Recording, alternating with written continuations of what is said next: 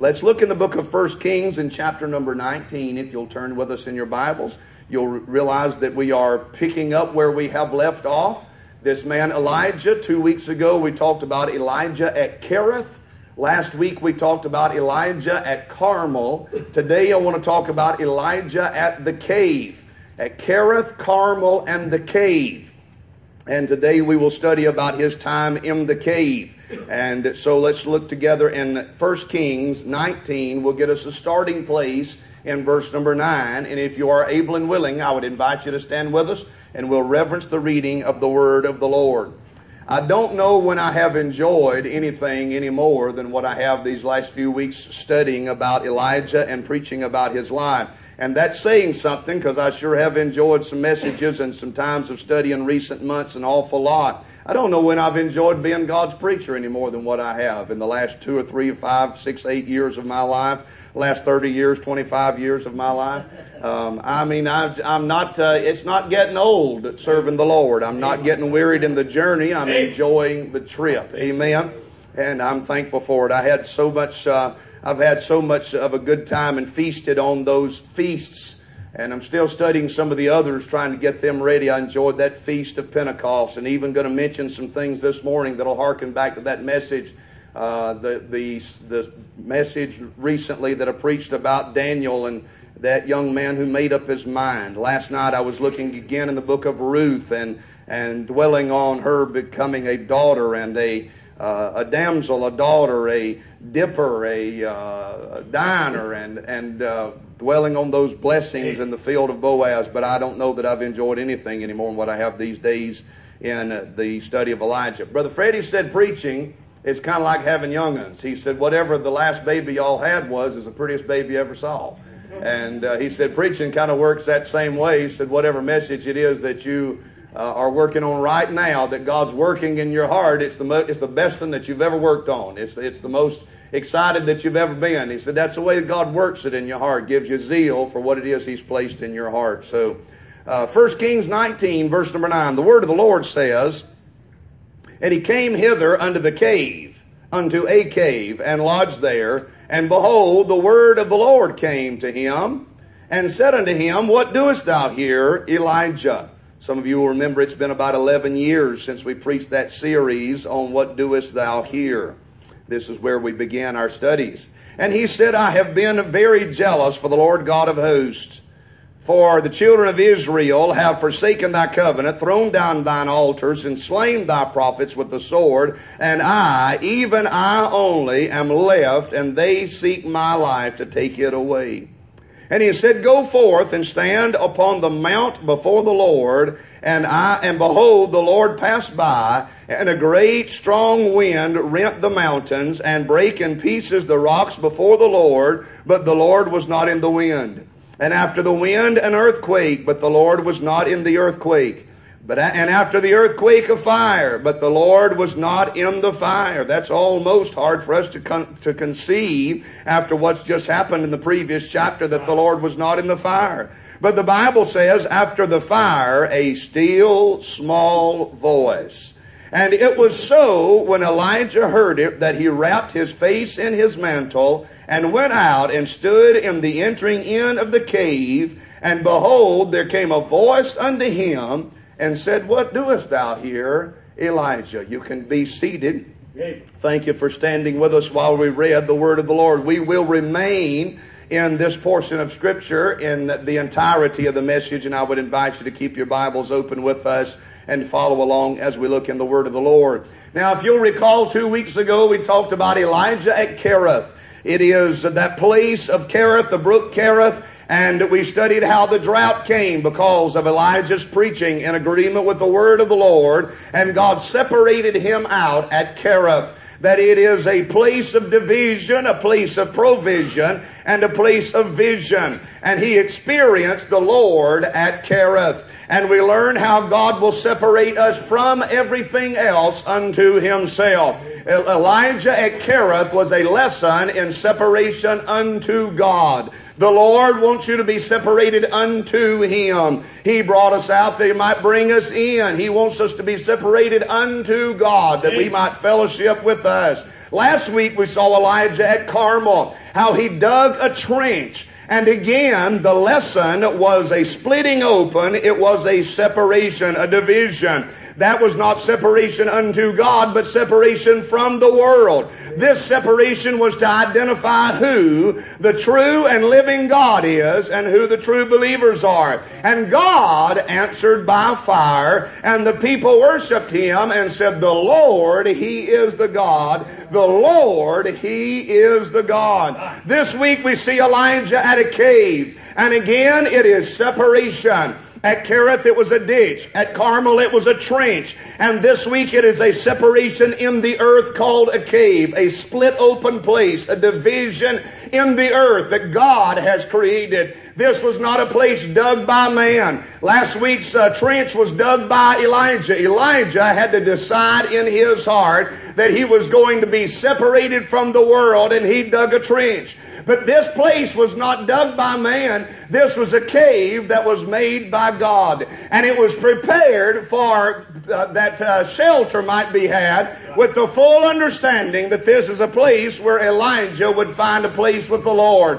This place of Kerith was a separation unto God. The place of Carmel was a separation from the world. But the cave is a separation in the Spirit. This is a providentially appointed place for the Holy Ghost to work with the heart of Elijah. We're finding the Spirit of God speaking to him. And the word of the Lord came unto Elijah and said unto him, what doest thou here, Elijah? It was a place where when he could not find God in fires and winds and earthquakes, he could still find God in the breath of the Holy Spirit when he spoke in a still small voice. I'm thankful the Lord knows where to put us, how to place us, and how to speak to us through his sweet Holy Spirit. There are times when if God were to set off thunderings and lightning bolts in heaven, set off sky rockets above us, shake the ground beneath us, set our world on fire, we wouldn't recognize it.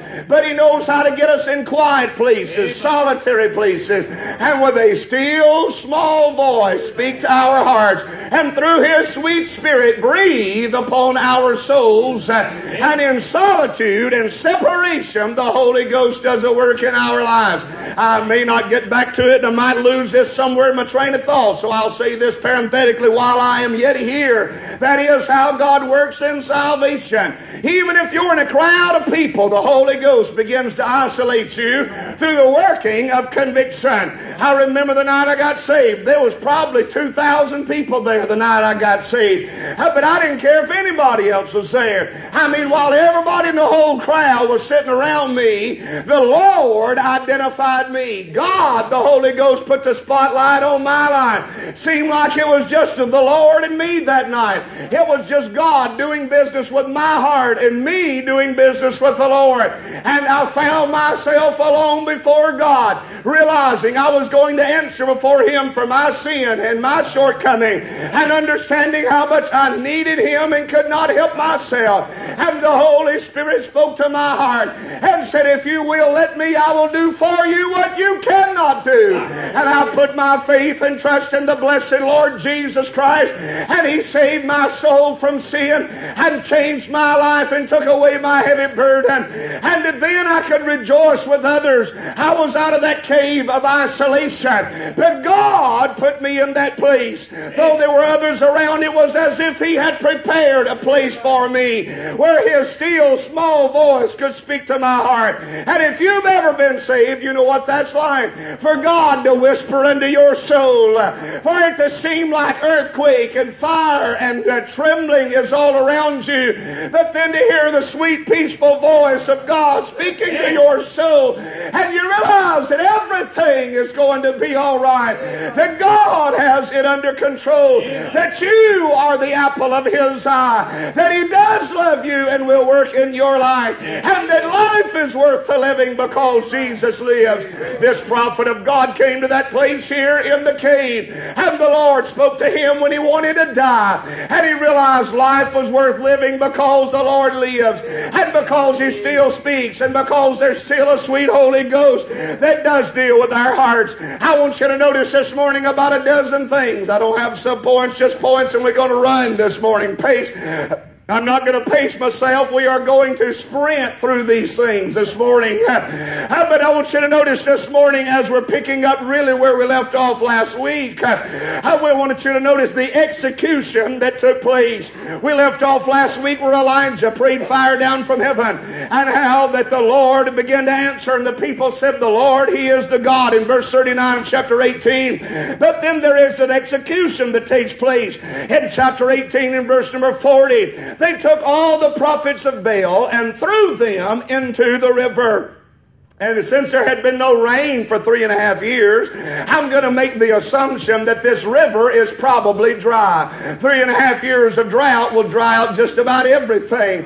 This river is so dry that Ahab, earlier in the chapter, is rounding up his horses to find a place where he can get them something to drink. Had there been water in the river, he'd have just run them down to the river. But I believe this river is a dry riverbed at this point. And that's especially interesting since they took all of those 400 prophets of Baal, 450 prophets of the grove that had been eating at Jezebel's table.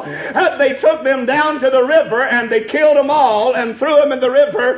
And Brother Lester Roloff said that was what you call a non-profit organization. Amen. And threw them all in what was a dry riverbed. That is, they killed them and tossed them in a ditch. And after they tossed them in the ditch, we see the prophets of Baal in a dry riverbed, and it brought death unto them. But if we hearken back to the first week of this message, we found the prophet of God beside a dry riverbed, and he drank out of it. Amen.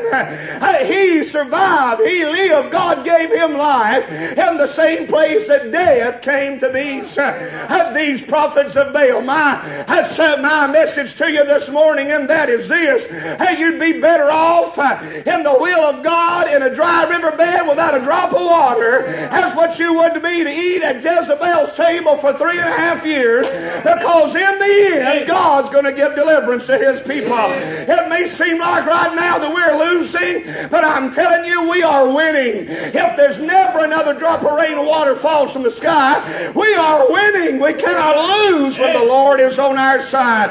I'll put my trust in the Lord. I'll lift up mine eyes to the hills, from whence cometh my help. My help cometh from the Lord who made heaven and earth. The execution takes place, and then after the execution there is intercession in verses 42 through 45. So Ahab went up to eat and to drink, and Elijah went to the top of Carmel, and he cast himself down on the earth, and he put his face between his knees, and he said to his servant, go up now and look towards the sea. And he went up and looked and said, there is nothing. Oh, how discouraging this must have seemed to the prophet of God. The Lord had promised him, if you'll go show yourself to Ahab, chapter 18 verse 1, that I will send rain upon the earth. And now he has showed himself to Ahab. He has seen the fire fall. He has slain the prophets of Baal, and he has prayed, and nothing.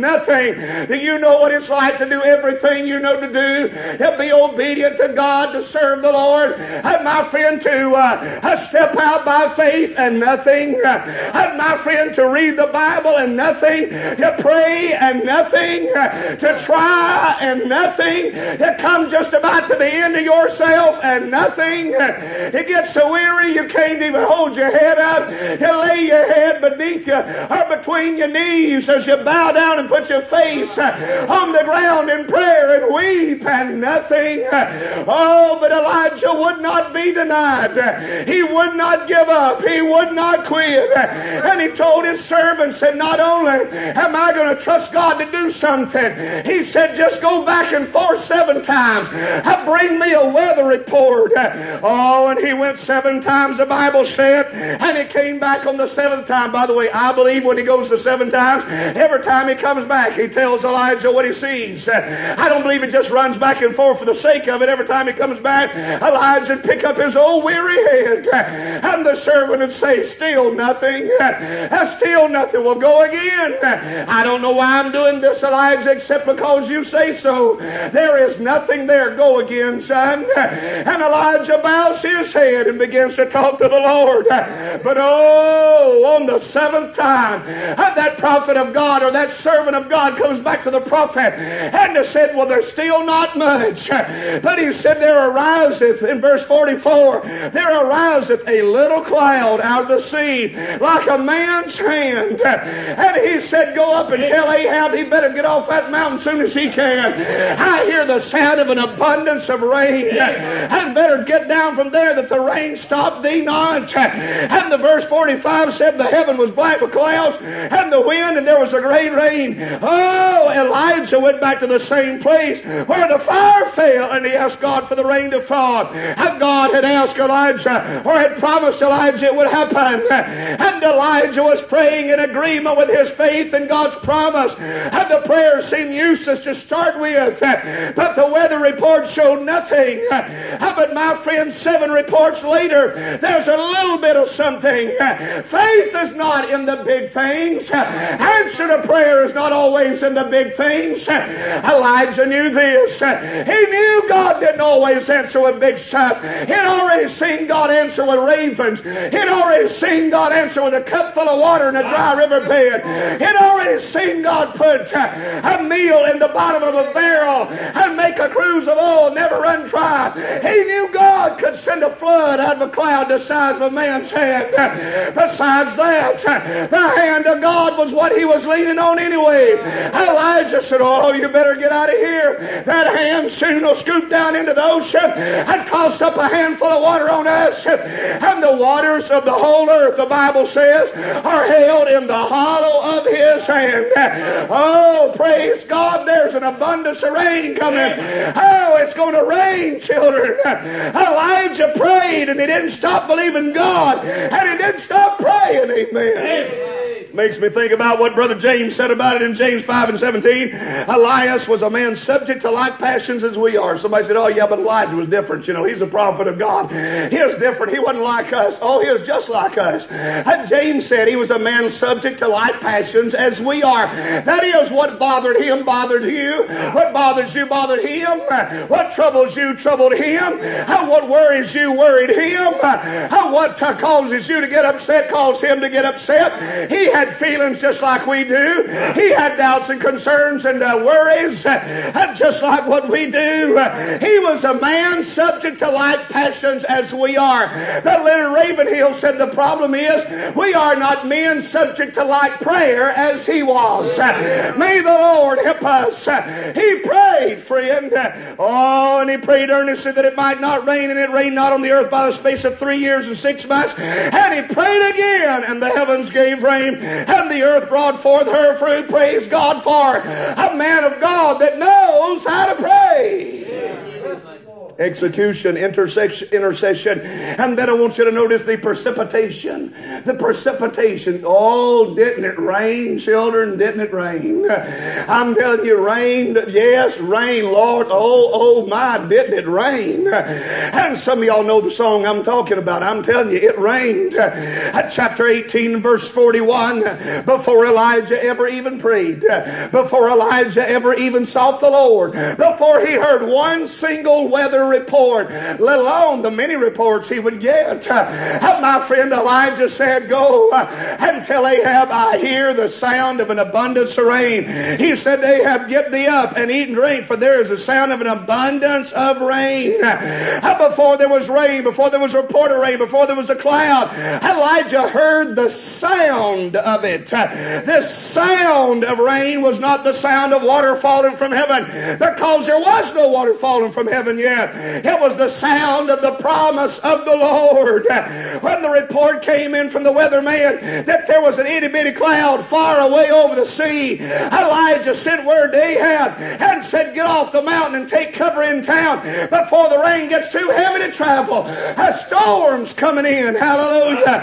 And verse number 44, into the verse, he said, go up and say unto Ahab, prepare thy chariot and get thee down that the rain stop thee not. And brother, year it rained. I mean, a frog strangling rain. And my friend, there was a great rain in verse number 45. And Ahab rode and went to Jezreel. The rain fell just like the fire fell.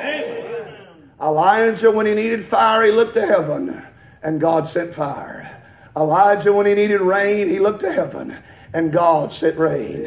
Elijah, when he needed anything, looked to heaven, and God sent it. Oh, may we learn the lesson this morning. When you have a need, would you quit looking to the world? Amen. Would you quit looking to somebody else? Quit looking to Hollywood. Don't look to Pharaoh. Don't look to Egypt. Don't look to Ahab. I look to heaven, and God will send what you need from heaven. The same God that sent the fire sent the rain. As a matter of fact, we can say the same God sent the raven, same God that sent the water, same God that sent the meal, same God that sent the oil, the same God that sent the fire, the same God that sent the rain. He is the same God that sent the prophet. Amen. I mean, God sends it all. He's the source of every good and perfect gift. Praise God, from whom all blessings flow. And it was flowing down that day, rain from heaven. And you think you've ever been happy to see it rain? Buddy, you have no idea how happy they were 3.5 years without rain. You realize they had kids starting preschool who had never seen rain before. I mean, 3.5 years without rain. Brother, they were happy to see it rain come that day. The precipitation. And then notice the conversation. Chapter 19 in verse number 1. And Ahab told Jezebel all. Brother, things are going to get bad now. You see, Ahab made it back to Jezreel after Elijah, but before the rain. Elijah outran Ahab's chariot all the way back. I mean, 15 miles. 15 miles from Carmel to Jezreel on a mountainside. And here this prophet of God is probably around 60 years old. And he outruns the chariot all the way back. I mean, fastest horses in town. And he outruns the chariot flat-footed all the way back, my friend, to the city of Jezreel. But my friend, Ahab arrived after Elijah, but before the rain. And when he got back, he told Jezebel all about how things went. She asked him how things go on Carmel. I mean, they didn't have cell phones. There was nobody Facebook Live in the thing. He had to come back and give a report of what was going on up on Mount Carmel. And she was keenly interested in it. You see, Ahab didn't care much about religion. He never was really that deeply religious. Fast horses was his interest. We find it in chapter 18. That's what he was doing out there, was rounding up horses and trying to find a place to give them some water. And Jezebel is the one who fed the prophets. And they ate at Jezebel's table. Didn't say they ate at Ahab's table. They ate at Jezebel's table. Her father, Ethbaal, was the head or the chief priest of this pagan religion of the prophets of Baal. Ashtaroth was the female goddess of that thing. And my friend, Jezebel counted herself as the chief princess of Ashtaroth. She was deeply religious, deeply into the occult, deeply into idolatry. She cared about which prophet won upon the mountain. You know what Ahab cared about? My horse is going to have something to drink. Ahab cared about fast horses. And when Elijah began to pray for rain, he told Ahab, said, get up and hurry up down from here. Just go ahead and eat and drink. Have yourself a good time. Be relieved. Rain is coming. Rain brought relief to Ahab. But what happened before the rain brought anger to Jezebel. She was not worried about rain. She was worried about them prophets. She was not worried about the weather. She was worried about her religious position. And my friend, you'll never find another occasion in the Bible where Ahab and Elijah have a headbutting. It's pretty much over. All that Ahab cared about was send some rain so my gardens of herbs will grow and so my horses don't get thirsty and we'll be okay.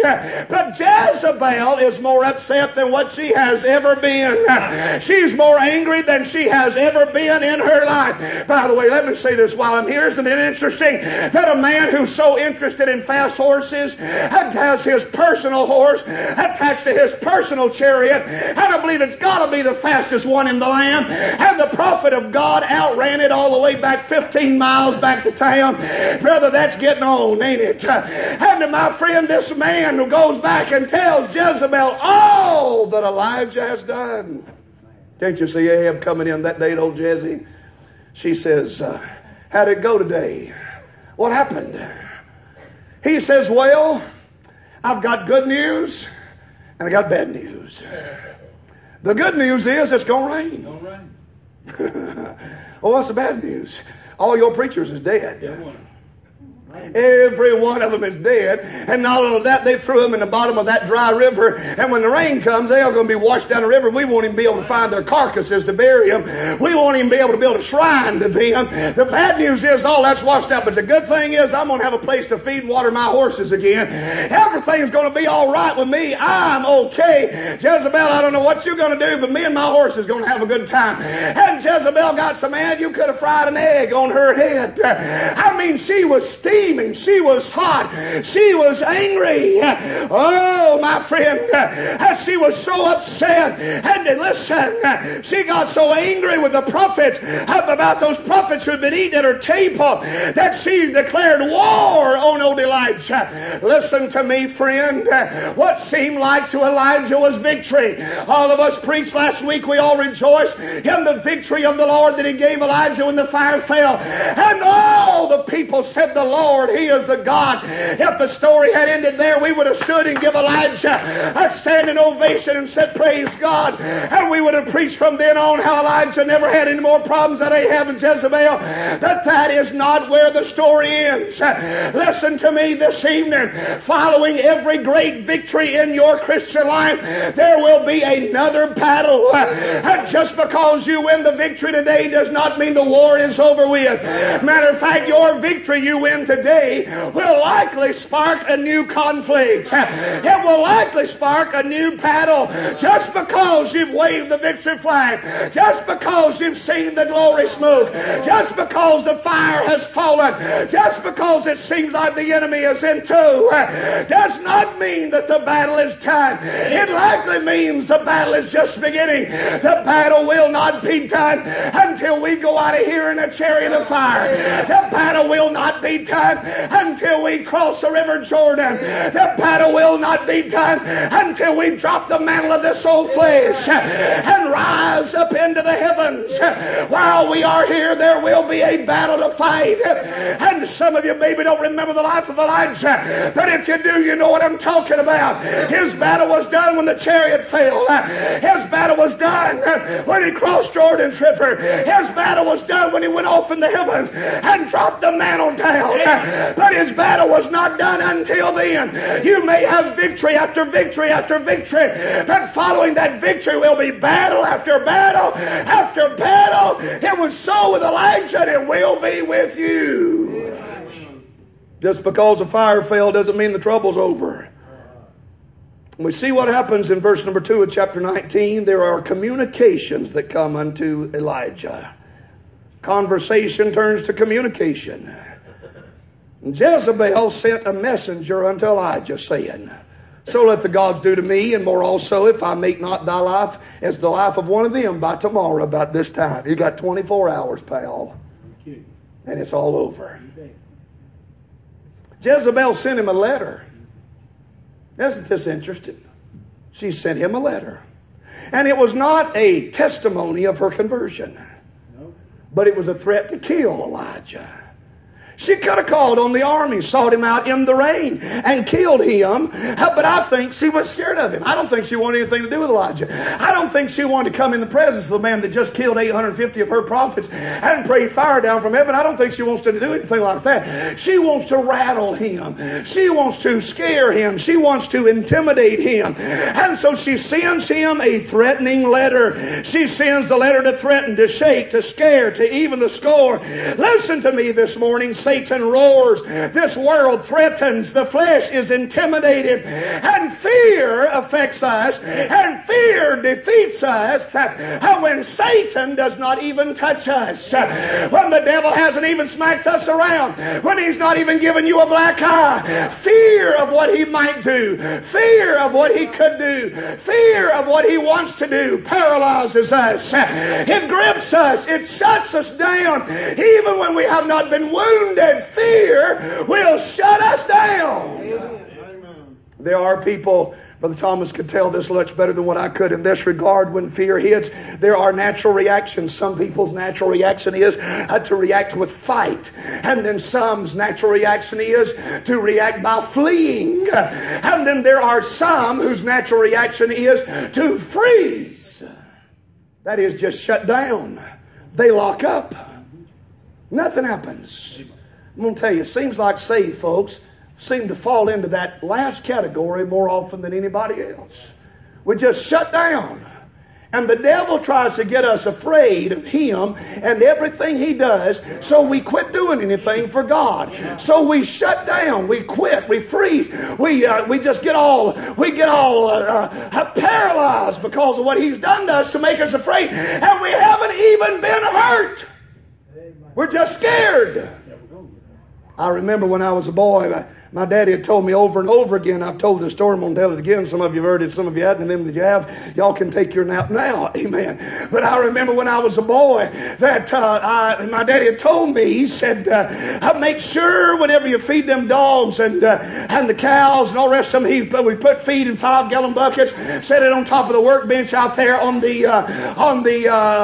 barn. And the lights never worked in the barn. We took the time to wire the thing. They never worked. They still don't work about 3/4 of the time. I don't know why we took the time or the money to wire it when nothing ever works. But he said that to put that stuff up there, and then when you get done, be sure to put the lid on top of that 5-gallon bucket and put a paint can on top of that lid, because that open barn out there, the possums and the raccoons will knock those buckets over, crawl down inside of them, and eat all their feed up. And I'm not paying to feed every possum and raccoon in this county. And so if I go out there again and see that paint can off the top of that lid and those animals eating my feed out of there, I'm going to give you a whooping. Said, I am going to lay one on you good. Hey, you're costing me money, and I have told you my last time.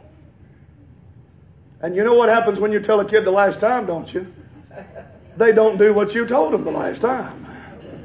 And you have to decide, are you going to do what you told them the last time, or are you going to tell them again? And the best thing you can do is do what you told them and not tell them again. Amen.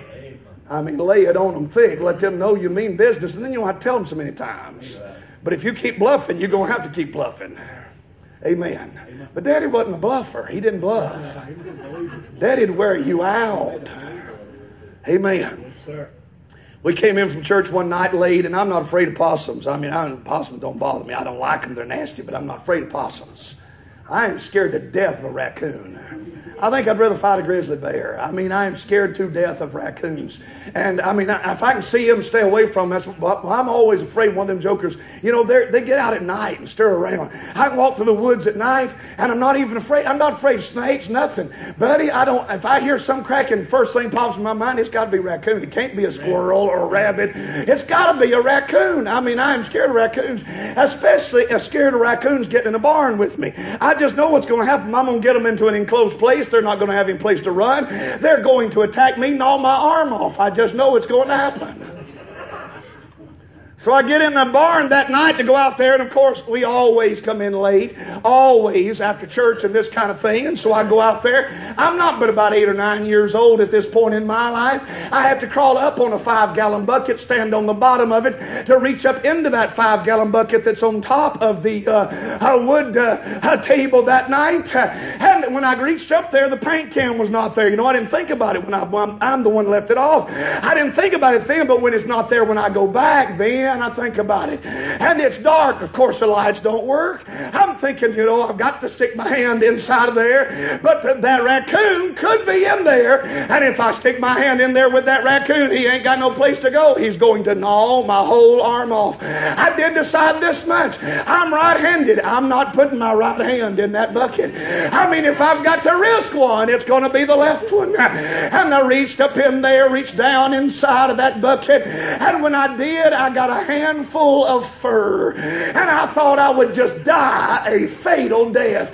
I mean, I knew at any moment that arm was gone all the way up past the elbow. I knew it was going to happen. I was certain of it. I would bleed out and die in the barn before anybody ever found me. Dead, cold, and gone in the barn because of that raccoon. I stood there frozen, could not move, clutching with my hand, could not let go of that fur, just dangling up here like this, scared to death and trembling, shaking all over like a leaf. Finally, I eased my hand back up off of that critter that was inside the bucket, fell down off the bucket I was standing on. My heart said, boom, pum, boom, pum, boom, pum. It was beating slow, but beating hard. I backed up to the trailer behind me and stood there trembling, could not move, couldn't run, couldn't scream for help, could not do anything, hoping I would not die, waiting for that raccoon to jump out and eat me alive. And about that time, an old ugly, a bright-eyed possum wallered out the top of that bucket, fell down on the bench, wallered down and flopped onto the ground in the barn, and wallered his way up under the bottom board of one of those stalls there where the calves are fed. And I stood back and trembled until I got my composure and realized I've got to go feed that dog and get in the house, or Daddy's going to come out here and give me a whooping. And I went in and I fed that dog, shook all the way, walking like this. I mean, all the way down there to the dog pen, fed that dog, put the stuff up, put the paint can on top of that feed bucket, and went in the house looking like I had just seen a ghost and I had my own. I mean, life left my body and came back. I was scared to death. My daddy says, everything all right? I said, yes, sir. He said, you feed that dog? I said, yes, sir. Any of them animals in that food? I said, no, sir. They were not. They done took off by the time I said that. I knew better than to lie, but I wasn't volunteering any details. Amen. And I went on to bed, took me some Pepto-Bismol and went to bed. Laid there and trembled and shook and vibrated all night long. Got up the next morning still shaking. But I didn't have sense enough to even let go. I couldn't even get out of the bucket. I just stuck there. Are you listening to me? In your life, the devil, he roams about as a roaring lion. A lion roars in order to instill fear in his prey and cause that prey that will freeze just to stick with fear and to tremble and to stop until he has time to pounce and to destroy. Jezebel was doing the same thing to old Elijah. I will make him afraid, cause him to fear. I know how to shut his ministry down. 850 prophets won't do it. A drought won't do it. That dry riverbed won't do it. Ravens won't do it. Having to live with a widow woman and her son won't do it. All the other things in this land won't do it. But if I get him afraid, he'll shut her down. If I get him scared, he'll stop preaching. This world would love to shut you down, get you to stop serving God, get you afraid of everything. If you serve God on the job, you'll lose your job. If you pray in public, folks won't think well of you. If you live for God, they may not accept you. He gets you frozen with fear, and he shuts our life for Christ down by making us afraid. And we're like a little boy standing there with his hand in a bucket. And what do we've got a hold of? We think it's got a hold of us, and we've got a hold of it. It's fear that is shutting us down. And our fear is unsubstantiated. If 850 prophets of Baal could not defeat Elijah, one little woman with makeup on her face, like Jezebel wars, had my friend in her hair tied up, and my friend, she couldn't have defeated Elijah. Elijah's a man's man, a mountain man, a rough and rugged survivalist. And Jezebel is a princess. She's dainty. She could not have killed Elijah. He's scared to death of her. What's she going to do? Bring 850 out after you? She's already done that. Isn't it amazing, even after our victories, how easily we are frozen by fear? Through many dangers, toils, and snares, I have already come. It's grace that brought me safe thus far, and grace that will lead me home. But it shuts him down. And after he's already run 15 miles from Carmel to Jezreel, then he runs another 100 miles to Beersheba. 100 miles. Now it takes us about 2 hours in an automobile to go 100 miles. But imagine trotting that 100 miles on foot after you've already had a fight with 850 men and already prayed until the rain fell, and you're having to travel that distance in the rain, a great rain, and you're having to travel it on tired 60-some-odd-year-old feet after a 3.5-year drought. And he goes 100 miles and sits down under a juniper tree that I don't know how in the world it survived 3.5 years worth of drought. Couldn't have been much of a tree, thirsting to death like that. And he sits down and he begs to die. Execution, intercession, precipitation, conversation, communication turns to frustration. When he sits down in chapter 19 and verse 3, when he saw that, he arose and went for his life and came to Beersheba, which belongeth to Judah. It's a whole different country down there where he is. Left Israel, went to Judah. He's gone not only out of town, he's gone out of the country. This is like running across the border into Mexico, running from the princess that has threatened your life. And he left his servant there, but he himself went a day's journey in the wilderness, came and sat down up under a juniper tree. And he requested for himself that he might die. And look at what he says. I believe this really is the bottom line of where Elijah is. It's enough. I don't think that everything that's happening to Elijah here is just fear. I think a lot of it is frustration. It's enough. Enough is enough now, God. When you told me to preach about that rain not coming, I did it. When you told me to go down there to the brook, I did it. When you told me to meet and show myself to Ahab, I did it. When you told me to pray for rain to come again, I did it. But enough is enough. I've been through enough, and now it's time to let up. Either take this burden away from me or kill me. I have had enough. It's enough. Had all I can stand. I've had all that I want, all I can stand. Enough's enough, and I'm not going to take it anymore. Elijah's not running just out of fear, but frustration. And here's what I believe, personally, has got him the most frustrated. He said, I have done these things. In verse number 10, I've been jealous of the Lord thy God. I have been there while they have torn down your altars. They have slain your prophets with a sword. And I only am left. I believe this is what he's frustrated about. Y'all listen to me. I've missed this my whole life until this week. I believe this is what he's frustrated about. Obadiah had 2 caves full of prophets. Prophets of God. 50 of them in each cave that he had been feeding. There's 100 other prophets of God. And he knows it. Obadiah knows it. I believe those prophets of God knew it. And yet Ahab brought 850 prophets of the grove and of Baal up on the mountain of Carmel. And when Elijah got there, not one single prophet came out of his cave to help him. Are y'all listening to me? Not one single prophet came out of the cave to help him. And where does Elijah go? He goes to a cave himself. And he sits down in the cave and God says, what are you doing here? Shouldn't I be here, Lord? The rest of your prophets are in a cave, aren't they? They had a chance to help, but they left me standing out there all by myself. All of them don't have a death warrant out for them. The princes don't want to kill them. It's just me. I'm the only one you treat like this. They're sitting over there eating good food. They're living the good life. They haven't tried. They've not risked anything. I've risked everything, and it's enough. I've had enough. I'm tired of it. Why am I the one that's always got to do this? Go get one of them fellas. I'm going to sit in the cave for a while like they do. I'm going to rest. If you want somebody to go and stop a rain cloud, call one of them. You want somebody to pray fire down from heaven, go get one of them. I've had enough. Anybody else ever been where he's what I'm talking about? Where you feel like, Lord, now, why is it me you're always picking on?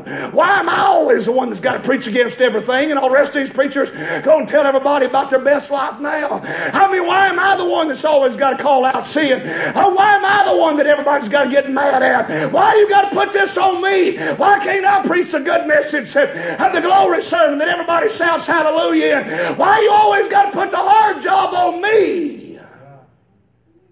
Some of you Sunday school teachers ever felt like you were the only person that cared about your classroom? Yes, sir. Yes, sir.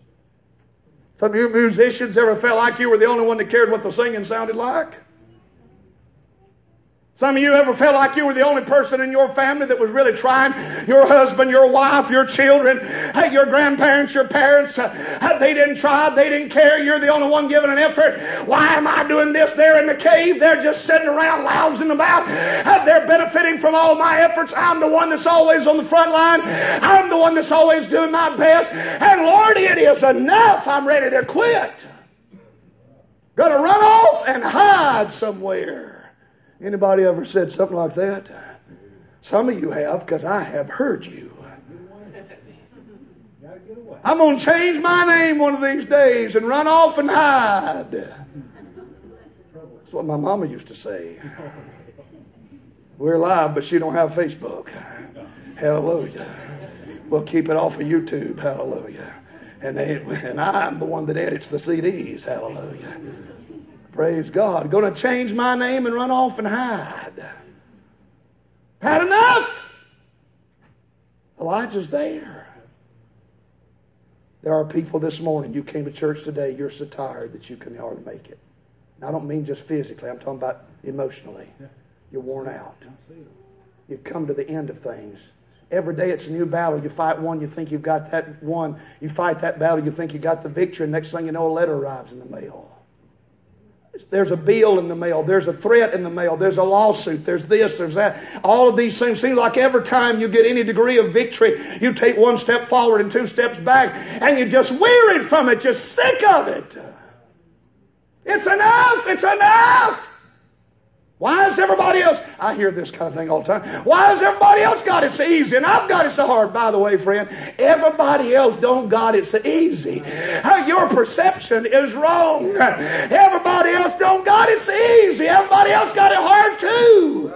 But you can't see anybody's problems but your own. And Satan will do all he can to shut you down and cause you just out of fear and frustration to say, I've had it. Had it. Matter of fact, I don't think I'm even going to church. I'll find a cave to crawl in. Are you listening to me? Elijah, what you really need is a good fellowship meal. I don't want to fellowship with nobody. What you need is to go to the preacher's meeting. The last people I want to see is them 100 preachers have been hiding out in that cave. Buddy, they don't want to hear what I have to think about things. Y'all listening to me? I've had it. I've been there. Don't want to talk to nobody. And the last thing you want somebody to try to encourage you, because somebody like that is more negative at that point in your life, feels more negative than anybody who would just get in the wallow with you and just whine and cry with you in your pity party. Much rather have someone pity with you and feel sad with you than to try to encourage you. A person won't encourage you might just get rocks thrown at him out of that cave. Not interested in encouragement right now. I'm going to do, now listen to this much. I'm going to do what everybody else has been doing. Would y'all listen to that just a second? I'm frustrated, I'm upset, I'm not pleased, and I'm going to do what everybody else has been doing. That will get you in so much trouble you'll never get back out of it. Everybody else been going fishing instead of going to church. I'm just going to do it too. I've just had enough. I'm worn out. I'm not going. I'm not going to fight it anymore. I'm just going to do what everybody else has been doing. Matter of fact, Elijah, what are you mad about with them other prophets? They've been sitting in a cave. Well, what are you doing, Elijah? Sitting in a cave. If you're not careful, you'll find yourself doing the very thing that you get frustrated at other people for doing. I had somebody several years ago told me, they called me and they asked me about this person, that person. Oh, they ran everybody down the country and this one and that one. They weren't being mean. They just had it. They had enough. Just frustrated up to their eyeballs. And this is what they said. I will never forget this phrase. And I don't think they even meant it this way, but brother, it was the fact. They said this. They said, because they did wrong, I'm not going to do right. Because they did wrong, I'm not going to do right. What doest thou here, Elijah? You're in a cave, buddy. Aren't you in the same place they are? Because they did wrong, I'm not going to do right. It will destroy your life. Frustration. So easy to get dark. By the way, caves are dark. Caves are wet. They are cold. They are places where there are no company. And God has not isolated him here. He's isolated himself here.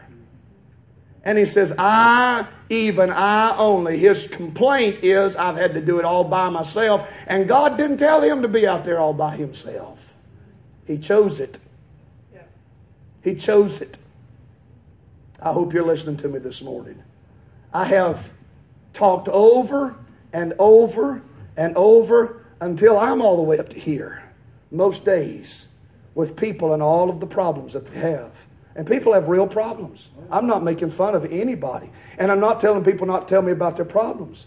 But after hearing real problems, real troubles, every day, moment by moment, day by day, hour by hour, phone call by phone call, then I get to talk to somebody who has sat down purposely in the cave to feel sorry for themselves.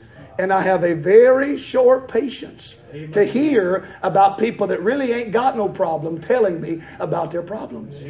I want to say there is nothing wrong with you but you. If you will get up and get out of that cave and get busy doing something, you won't have the problems you got. You are your problem. The rest of us may be dealing with real problems, but yours is imagined. There's not a soldier standing outside of that cave rattling a saber at old Elijah. Nobody's going to cut off his head. Nobody, my friend, is really going to kill him. But he has conceived it to be this way because one person sent him an ugly letter. Isn't that right? And there's no need for us to act like we can't get there because we're worse than he is.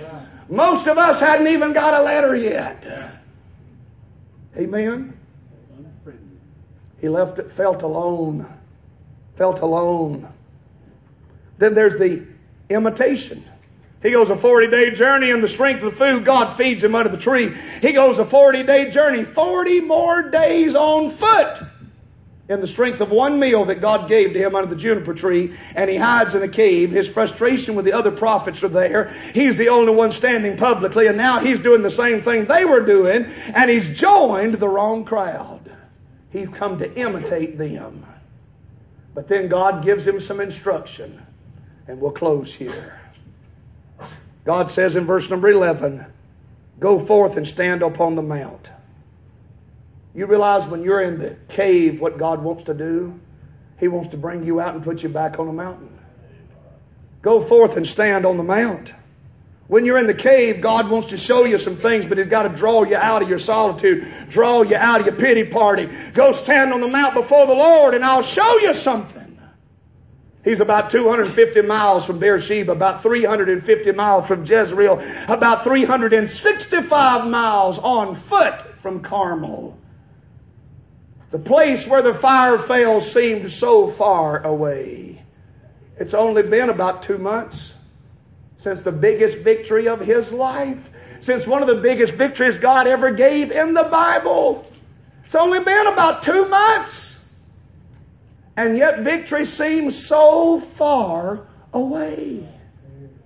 You ever been where in your life you go from the highest high you've had it spiritually to the lowest low you've had spiritually, and though it's only been a short time, seemed like victory was a million miles away? When you start examining your life, it was just a few days ago that you was riding high, wanting to give the devil a black eye, excited about Jesus, and now you are so deep and in a cave, and it seems like that was a million years ago. I've been there. But the place where he was standing, 365 miles away from Carmel, is a place the Bible calls Horeb. To Horeb. Verse number 9, he arose and did eat and drink, and when the strength of that meat 40 days and 40 nights unto Horeb, the mount of God. Does anybody remember what that is? Mount Horeb is a place where he's standing. He's at the foot of the mount that was called Sinai. He's in the place where Moses saw the burning bush. He's in the place where the first Pentecost was held, where the mount of God, where the Lord gave the law of God, where Moses saw the glory of God, where the earthquake, where the rocks shook, where the fire was felt, where the glory of God descended on the mountain. That's where he stood. While he's so frustrated, and God said, come on the mountain, let me show you something.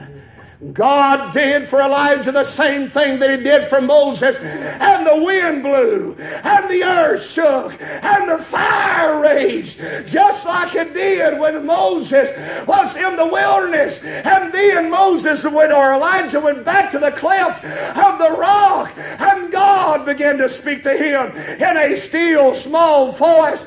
Praise God. Do you remember what happened with Moses when he was there? He saw the same things, but the fire, the earthquake, the wind was not enough. He said, Lord, I must see your glory. Let me see your glory. And God said, no man can see my face and live. But he said, I'll put you in the cleft of the rock. I'll put you in a cave. Put my hand over the mouth of the cave. I'll pass by and you'll see my back parts. That is the after effect of the effect of where I came through. And when I take my hand off, you'll see the evidence of where I've been. You'll hear my voice and you'll see my glory.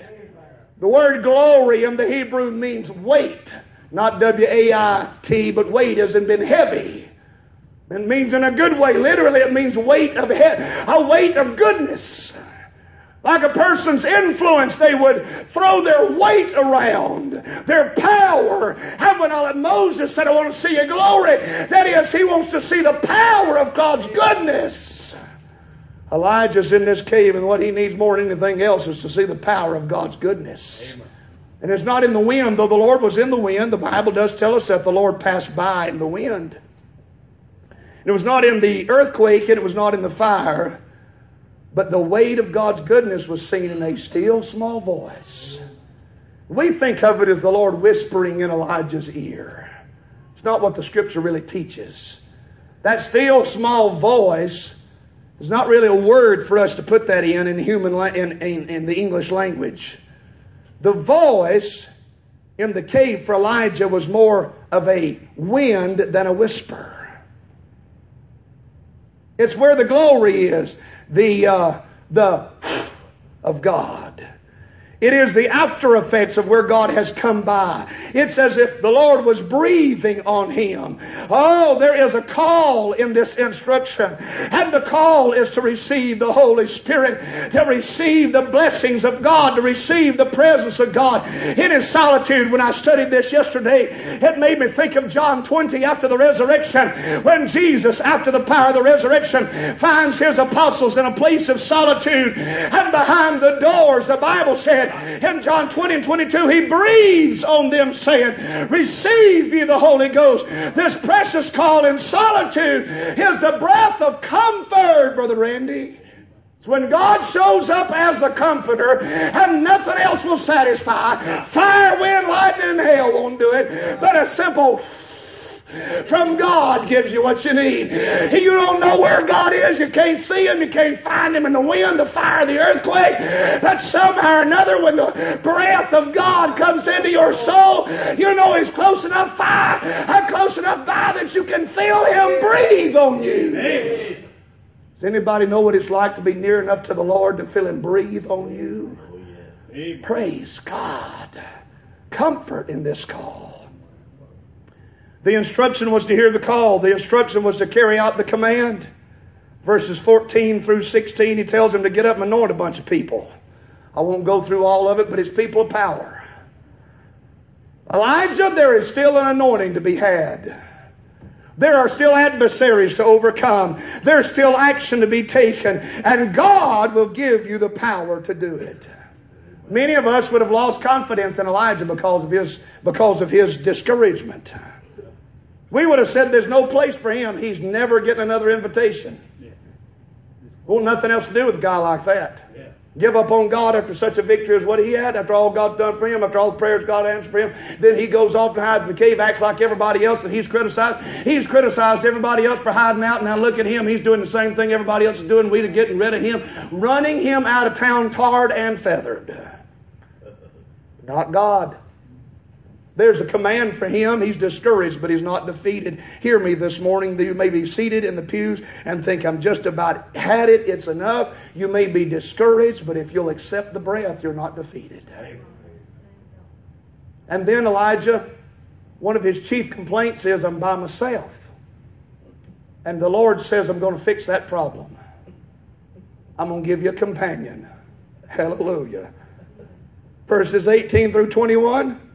He said, yet, Elijah, I have 7,000 in Israel that have not bowed their knees to Baal. They've not kissed him.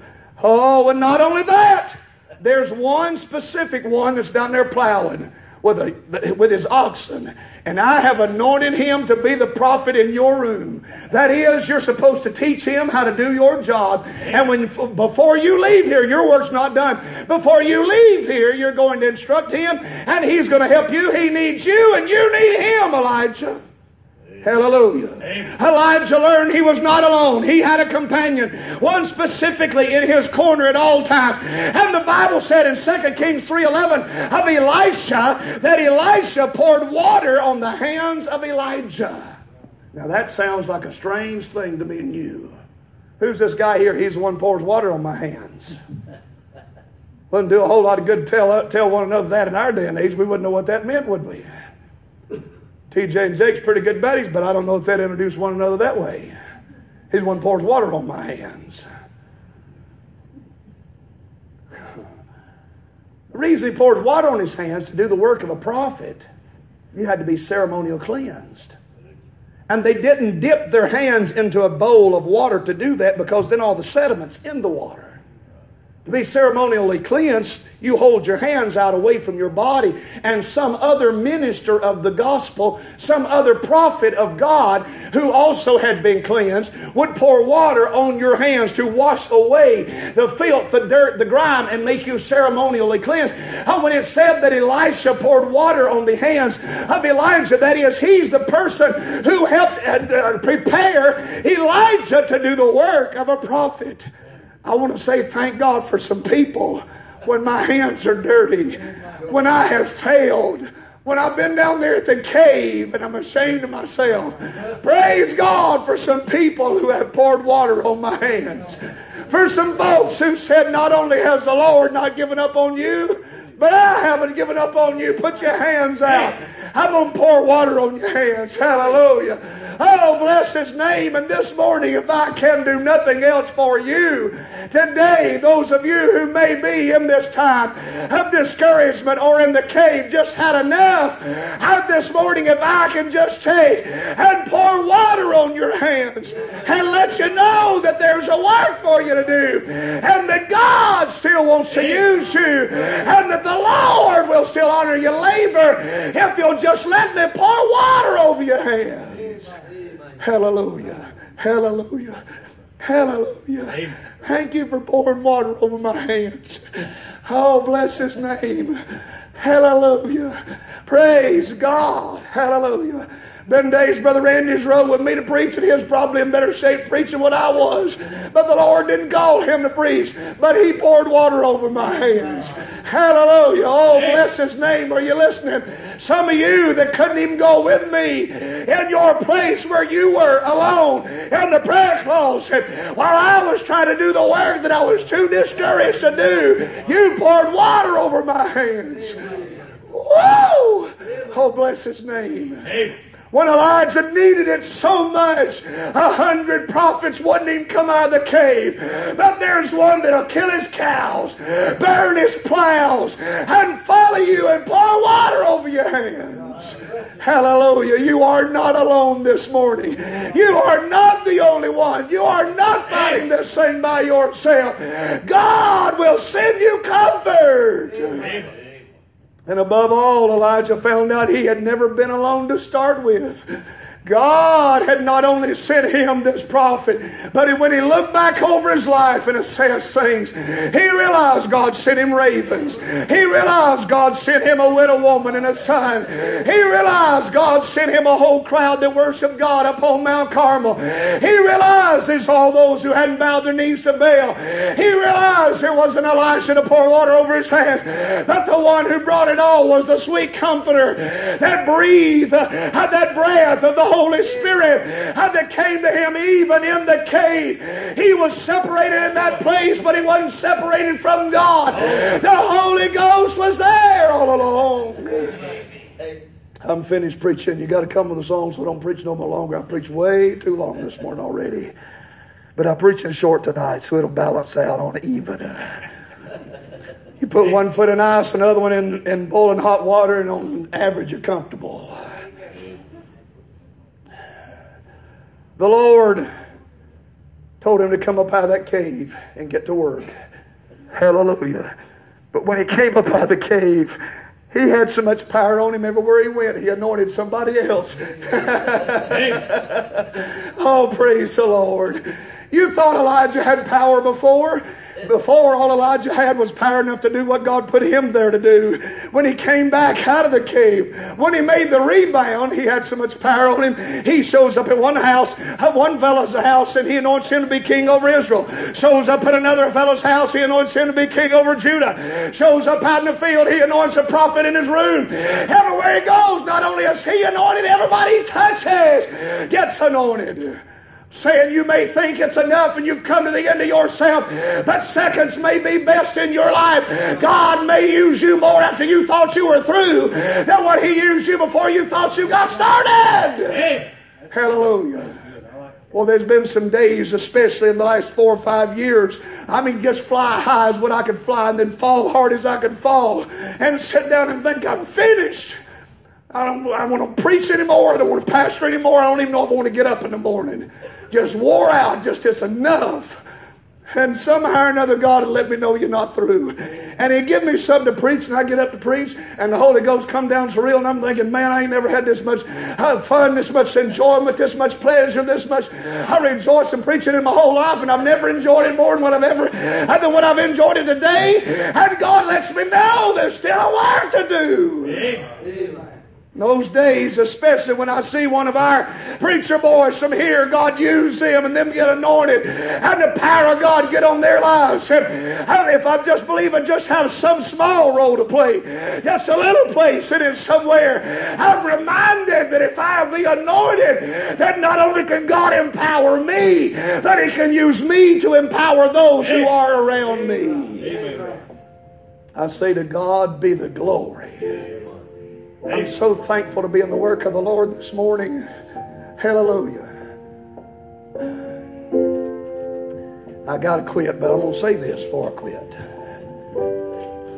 If ever preacher in America crawls off in a cave and quits, I don't have any business in a cave.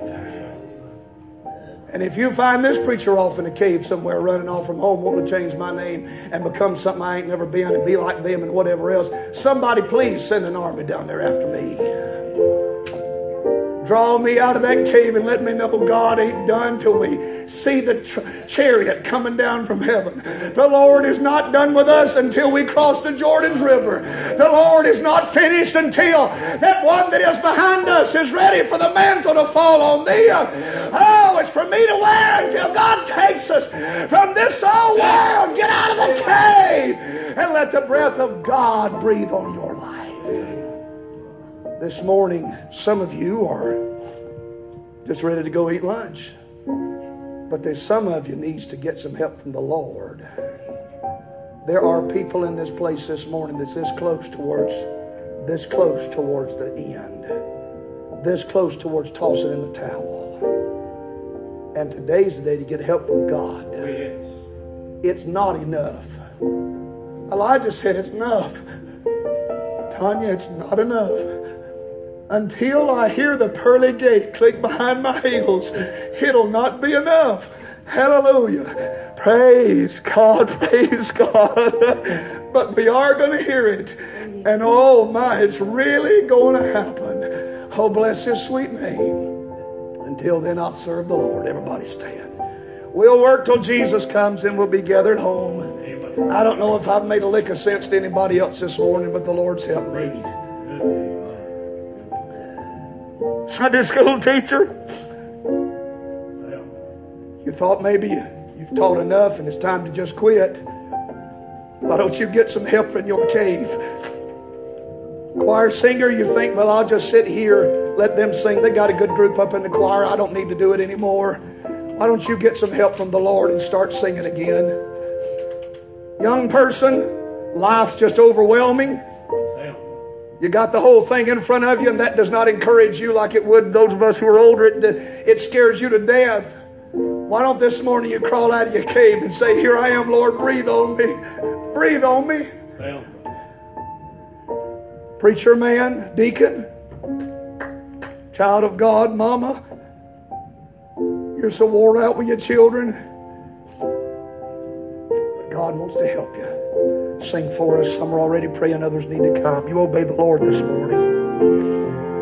I've tried to be sensitive to the Holy Spirit. Probably made a great mess of the message, but I've given you the best I could. If the world from you withholds, It's enough.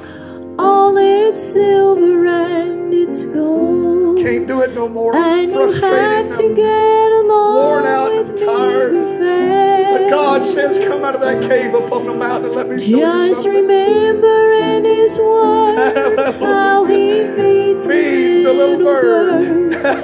Take your burden to the Lord and leave it there. Hallelujah. Leave it there. Hallelujah. Leave it Thank you, there. Take your burdens to the Lord and leave it there.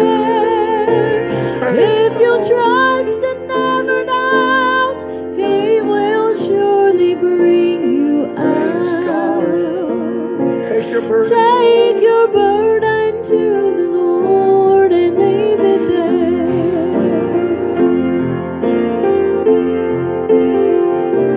Aches and pains, If your body suffers sore pain, places, and disease, your health you can't sickness, regain, and your soul is stripping the almost strength out of your life. sinking in despair. You feel like you're just Jesus not worth knows the anything anymore pain you because you can't feel. do what you want He to do. can save and And He yet the can Lord heal. knows your frame. Take your burden He can to breathe the on Lord you. and leave Hallelujah. it there. Hallelujah. Leave it there. The devil says you're too young. Leave He it says you're too old. He says you're too busy. Take your burdens He says there's no use. He says you can't, but everything he says is a lie. If you trust and never doubt, He will He says you're not going to make it. But he also said God Take would your use him. burdens to the Lord and leave it there. Hallelujah. Hallelujah. Hallelujah. Sing on, sister. When your enemies assail and your heart begins That's to where old fail, Elijah was. don't forget that God in heaven answers prayer. A man of like passions as He we will are. make a way But we are not men of like prayer as he and He'll was. lead you safely. Hallelujah. Hallelujah. Take your burdens to the Lord and Hallelujah. Hallelujah. leave it there. Leave it there. Just leave it there. Take your burdens to the Lord and leave it there. Hallelujah. If you trust and never doubt, He will surely bring you out. Take your burdens to the Lord and leave it there.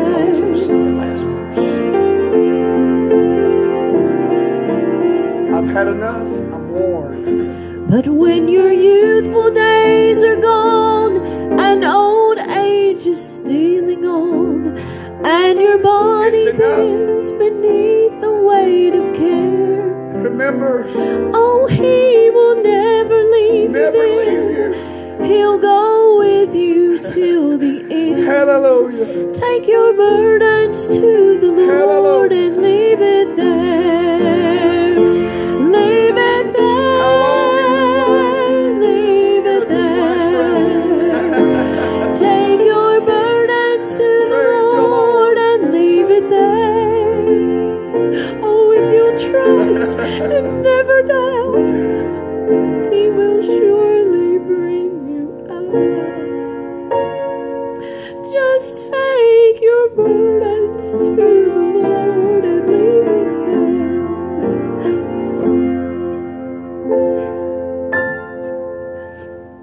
If I have wearied your patience this morning, please forgive me. That is not my intent. I thank you for your attentiveness. And I pray God to do something supernatural in your life. And I want to testify while I still can that I love the Lord.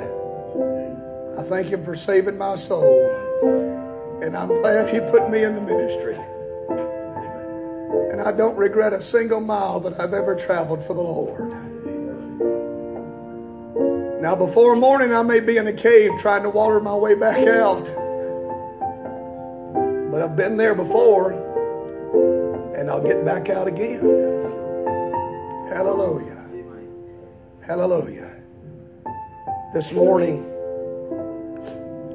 when you come by the door to shake hands, maybe you don't even know exactly what to say. If you need help from the Lord, if you'd just ask me if I could wash your hands, I'll know exactly what to do and pray for you. Just pour water over your hands. The Lord knows what you need. Tonight we'll worship at 6 o'clock, prayer at 15 deal. Blessed to see in the house of the Lord. We don't ever get out early, but it's later today than usual.